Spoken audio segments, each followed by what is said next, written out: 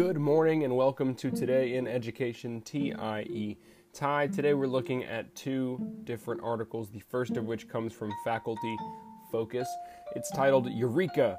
An accumulation of the best teaching advice.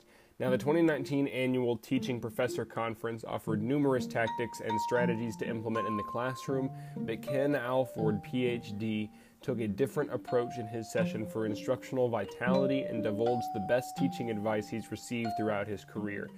I'm going to provide a very brief summary of what he gathered.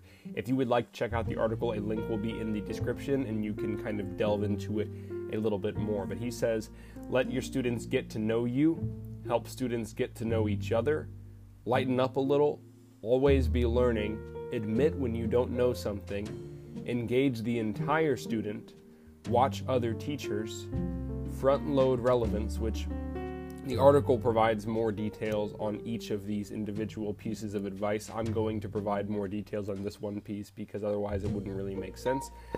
Basically, so many times teachers get to the end of a lesson and say, ta-da!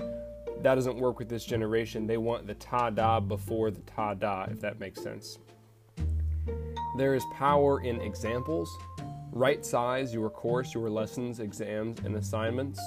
Tell more stories, have fun with Mad Lib stories, and help students see their potential. And like I said, he expands a little bit on each of these points in the article. If you would like to check it out, the link will be in the description. We just don't have time right here and right now.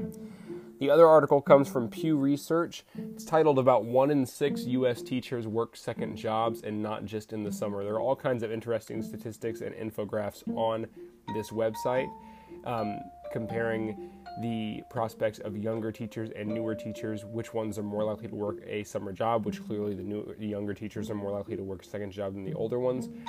Male teachers are more likely than female teachers to have second jobs, and summer earnings are a larger share of less experienced teachers' incomes, which makes sense. But if you would like to delve more into this research, the link to that article will also be in the description. Thank you so much for listening. Have a wonderful day, and never stop learning.